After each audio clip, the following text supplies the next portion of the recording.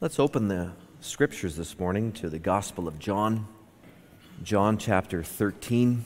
We're going to start at the end of chapter 13 verse 31, and read a little bit into chapter 14 and then the tail end of 14 as well. John 13 verse 31. When he had gone out, and that's Judas, Jesus said, "Now is the Son of Man glorified, and God is glorified in him. If God is glorified in him, God will also glorify him in himself, and glorify him at once. Little children, yet a little while I am with you. You will seek me, and just as I said to the Jews, so now I also say to you, where I am going, you cannot come. A new commandment I give to you, that you love one another. Just as I have loved you, you also are to love one another. By this all people will know that you are my disciples, if you have love for one another." Simon Peter said to him, "Lord, where are you going?" Jesus answered him, "Where I am going, you cannot follow me now, but you will follow afterward." Peter said to him, "Lord, why can I not follow you now? I will lay down my life for you." Jesus answered, "Will you lay down your life for me? Truly, truly, I say to you, the rooster will not crow till you have denied me 3 times. Let not your hearts be troubled. Believe in God. Believe also in me. In my Father's house are many rooms. If it were not so, would I have told you that I go to prepare a place for you? And if I go and prepare a place for you, I will come again and will take you to myself, that where I am, you may be also. And you know the way to where I am going." Thomas said to him, "Lord, we do not know where you are going. How can we know the way?" Jesus said to him, "I am the way, and the truth, and the life. No one comes to the Father except through me. If you had known me, you would have known my Father also. From now on, you do know him and have seen him." And turning over to verse 25 of the same chapter, "These things I have spoken to you while I am still with you. But the Helper, the Holy Spirit, whom the Father will send in my name, he will teach you all things and bring to your remembrance all that I have said to you. Peace I leave with you. My peace I give to you. Not as the world gives do I give to you. Let not your hearts be troubled, neither let them be afraid. You heard me say to you, I am going away, and I will come to you. If you loved me, you would have rejoiced, because I am going to the Father, for the Father is greater than I. And now I have told you before it takes place, so that when it does take place, you may believe. I will no longer talk much with you, for the ruler of this world is coming. He has no claim on me, but I do as the Father has commanded me, so that the world may know that I love the Father. Rise, let us go from here." Our text for the sermon this morning comes from John 14, verse 27. These words of the Lord Jesus, verse 27, "Peace I leave with you, my peace I give to you. Not as the world gives do I give to you. Let not your hearts be troubled, neither let them be afraid." Congregation of our Lord Jesus Christ, if there's one thing that everybody wants, it's peace. Ironically, even when nations go to war, it's with that ultimate goal of securing peace, some kind of better peace than they have currently. You can think of the ancient empires like Egypt or Assyria, Babylon. They all waged extensive wars abroad so that they could live in peace and security at home and also gain the wealth of the other nations. And nations do this sort of thing today. America, for example, does something similar. Why does the U.S. have battleships in the Red Sea and in the Persian Gulf? Why does it have troops stationed in South Korea and Germany and other places if it's not to keep the peace at home, secure the peace of America? It's even the same among terrorists. Some attack to gain peace, some defend for peace, but at the end of the day, all that anybody wants is peace for themselves and their people. And even on a personal level, we all want peace, don't we? Don't you want to live at peace with your neighbors? Don't you want to be at peace with your spouse, your children, your parents? And most of all, don't we want peace in our hearts? You can live in a country that is not at war, but still lack peace in your own life because your heart is troubled. Your heart might be troubled with confusion, guilt, uncertainty. Maybe it's troubled with sorrow, anger, frustration. Maybe it's envy or bitterness. Many people with troubled hearts search and search for peace. But can they find it? In the history of this broken world, has anyone anywhere found a lasting peace that cannot be broken? Well, they have if they've gone to the Lord Jesus Christ. I give you this word of the Lord. The Lord gives peace to troubled hearts. We'll take a look at two things: the mirage of peace and the miracle of peace. Our text in John 14 takes place at the time of the Last Supper in the upper room. The Lord Jesus is gathered with his disciples, and it seems that after the meal is finished, the Lord takes opportunity to teach them a number of other important lessons before he goes to the cross. As he's warned them previously, so on this occasion he warns them again that he will soon depart from their midst. Chapter 13:33, "Little children, yet a little while, and I will no longer be with you. You will seek me. And just as I said to the Jews, so I now also say to you, where I am going, you cannot come." The Lord was going to leave them. And the thought of that upset the disciples tremendously. We have to remember that at this point in their lives, they didn't understand everything that the Lord Jesus had come to do. Christ had told them several times of his coming suffering and death in Jerusalem, but they couldn't grasp it. That didn't resonate with them. How could their leader be willing to give up his life? How could the kingdom of God come if the Messiah were to die? Wouldn't that be the end of all his plans? Wouldn't that be the end of the coming of the kingdom? So they couldn't digest what he was telling them. It didn't fit with what they thought had to happen. They were confused. They were in doubt. They were in turmoil. Their hearts, says the Lord, were troubled. They had anything but peace on the inside. And the Lord is very aware of that. He starts out in chapter 14, verse 1, "Let not your hearts be troubled." He knows what they're feeling.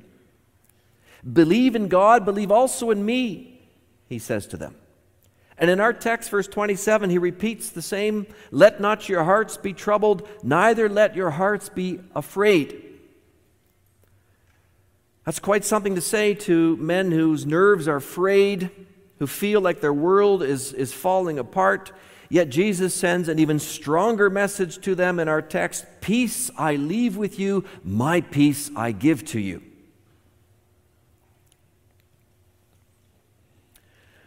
That's quite something to say. My peace I give, I leave with you. What does the Lord mean by that?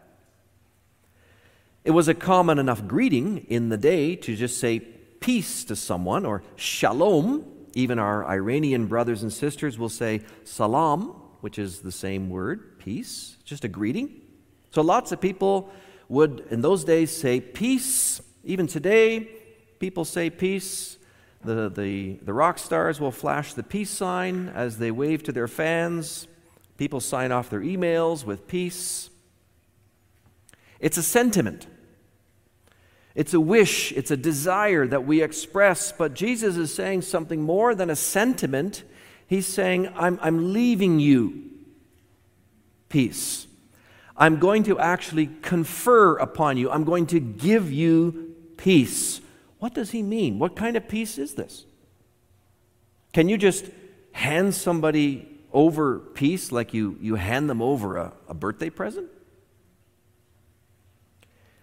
Well, he helps us understand what he's driving at by giving a contrast.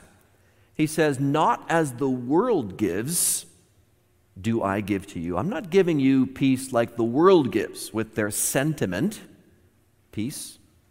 That's not what I'm doing. The world that he's talking about, that's a way to refer to unbelievers. The world's idea of peace is outward order.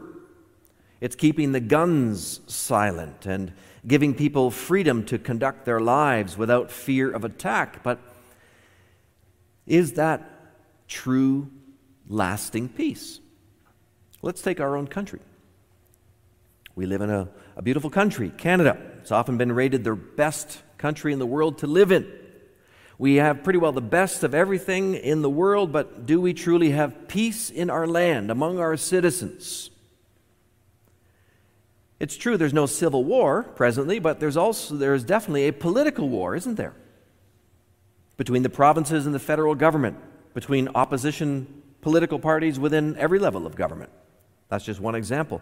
There's also a massive conflict of ideas and philosophies working out in our society right now, and it's been fought on different fronts over the last decades. Right now it's about transgender rights. We've got people on one side trumpeting so-called transgender rights, and people on the other side fighting just for the rights of parents to know what their kids are up to at school when their children want to so-called change their gender expression.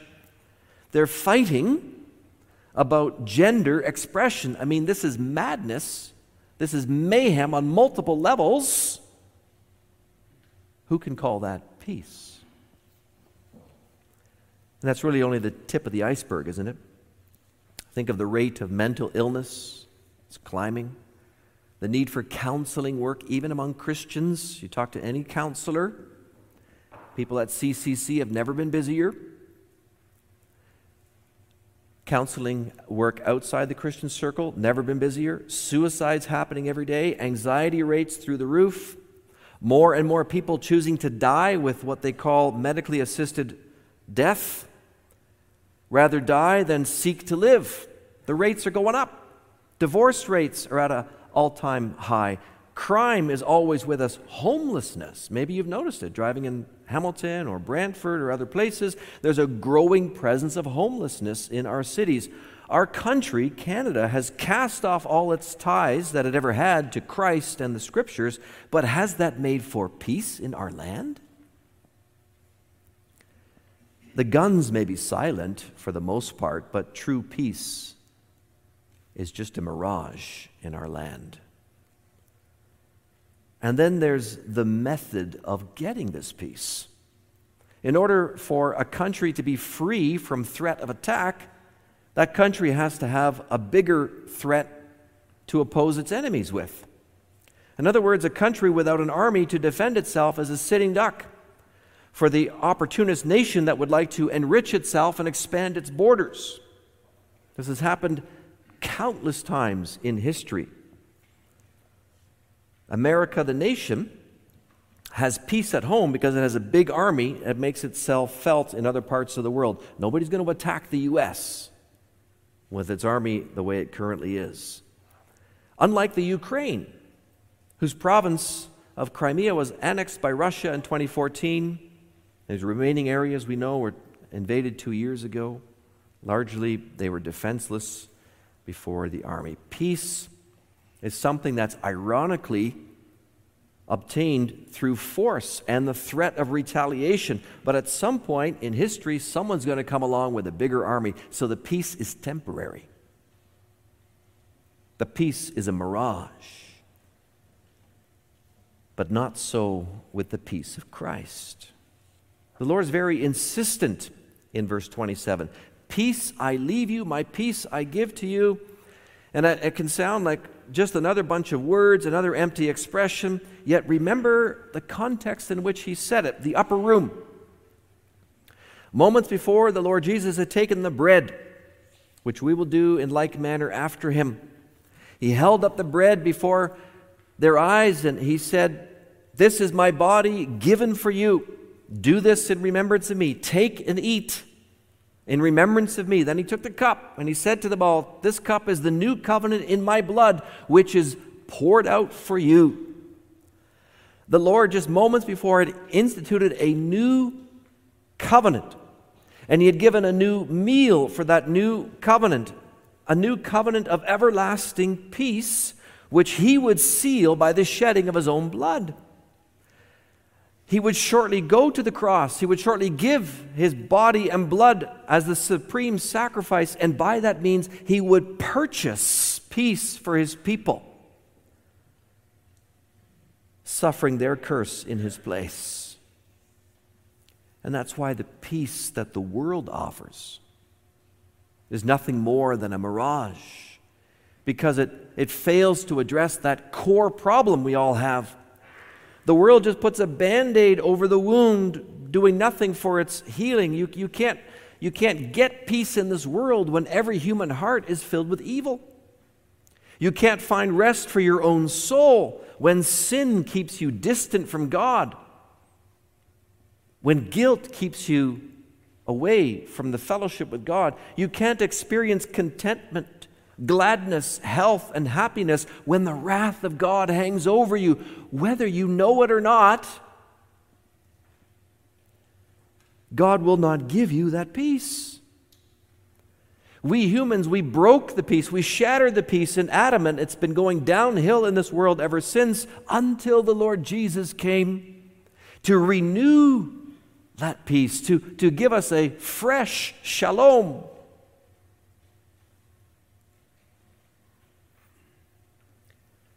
Brothers and sisters, we need to take in that gift of peace freshly today and every day. The guilt of your sin and mine has been paid for in full by the Lord Jesus. So you and I, we are really, truly right with God. Our Maker is not upset with us. This is the permanent gift that the Lord Jesus is talking about. My peace I give to you. With this peace of Jesus, I and you with me, we never have to know the threat of God's judgment hanging over our heads, because in God's eyes, my guilt is gone. With the peace of Jesus in me, his Spirit living in me, I am no longer a helpless slave to sin. Now I can battle temptation when it comes. Now I have the ability to say no to what is wrong, to do what is right in God's eyes. Didn't have that ability before. With the peace of Jesus, you and I are no longer in a state of uncertainty or confusion about who we are, about where we're going. We know who we are. We are followers of Christ. We follow after Christ. He's taking us with him through this life into the promised land of the new earth, where he will be with us forever. We know who we are and where we're going. With the Lord's peace in my heart, I'm no longer hopeless in my sorrow or sickness or frustration or addiction or depression or bitterness, for Christ has taken away the root cause of all of them, my sin, my guilt. He's secured for me a future that is sorrow-free, sick-free, frustration-free, addiction-free, depression-free, bitterness-free. With the Lord's peace filling our hearts, we also have peace to give to one another, to our neighbors. I'm now eager to forgive. because I've been forgiven. I want to show kindness as I have been kindly treated by God. I desire harmony. I desire fellowship with all my brothers and sisters in Christ and even beyond to the community, because I know the great blessing in my soul of being at peace with my God, having harmony with my Creator, though I do not deserve it. I, sinner that I am, by nature an enemy of God, I have been touched by His grace. So, Lord, help me touch others with your grace too. My brothers, my sisters, this is for you and me. Let's believe it. Let's accept it. Let's live it. This isn't a message you keep on a shelf. This is the gospel you take into your heart and work it out in your life. That's what makes the peace of Christ so different from the peace the world offers. And notice how different His method of obtaining it is too. He doesn't give as the world gives. The Lord Jesus didn't leave the upper room that night with His guns a-blazing. He didn't call down the army of God. He didn't rally swords and shields and multitudes of angels to fight for peace. The world, it strives for peace with a rifle in its hand, but Christ Jesus made for peace with nails driven through His hands. The world fights desperately to secure its own life and make peace, but Jesus gave up His life and has provided peace with our Maker, with each other. The world spends countless billions to buy just a mirage of peace. But the Savior has spilled His precious blood to purchase the gift of peace once and for all for everyone who puts their trust in Him. The peace of the Lord Jesus Christ, it's here. It has arrived. And it's working powerfully in every heart that belongs to Him. So, brothers and sisters, come and be refreshed in it by faith. Come and be renewed in that peace by faith. When you take of this supper, let your heart soak up that peace. Let it soak up harmony with your God. Know that you are at peace with your Maker. And let your heart also soak up harmony with one another. Do not let your hearts be troubled. Be at peace. Amen.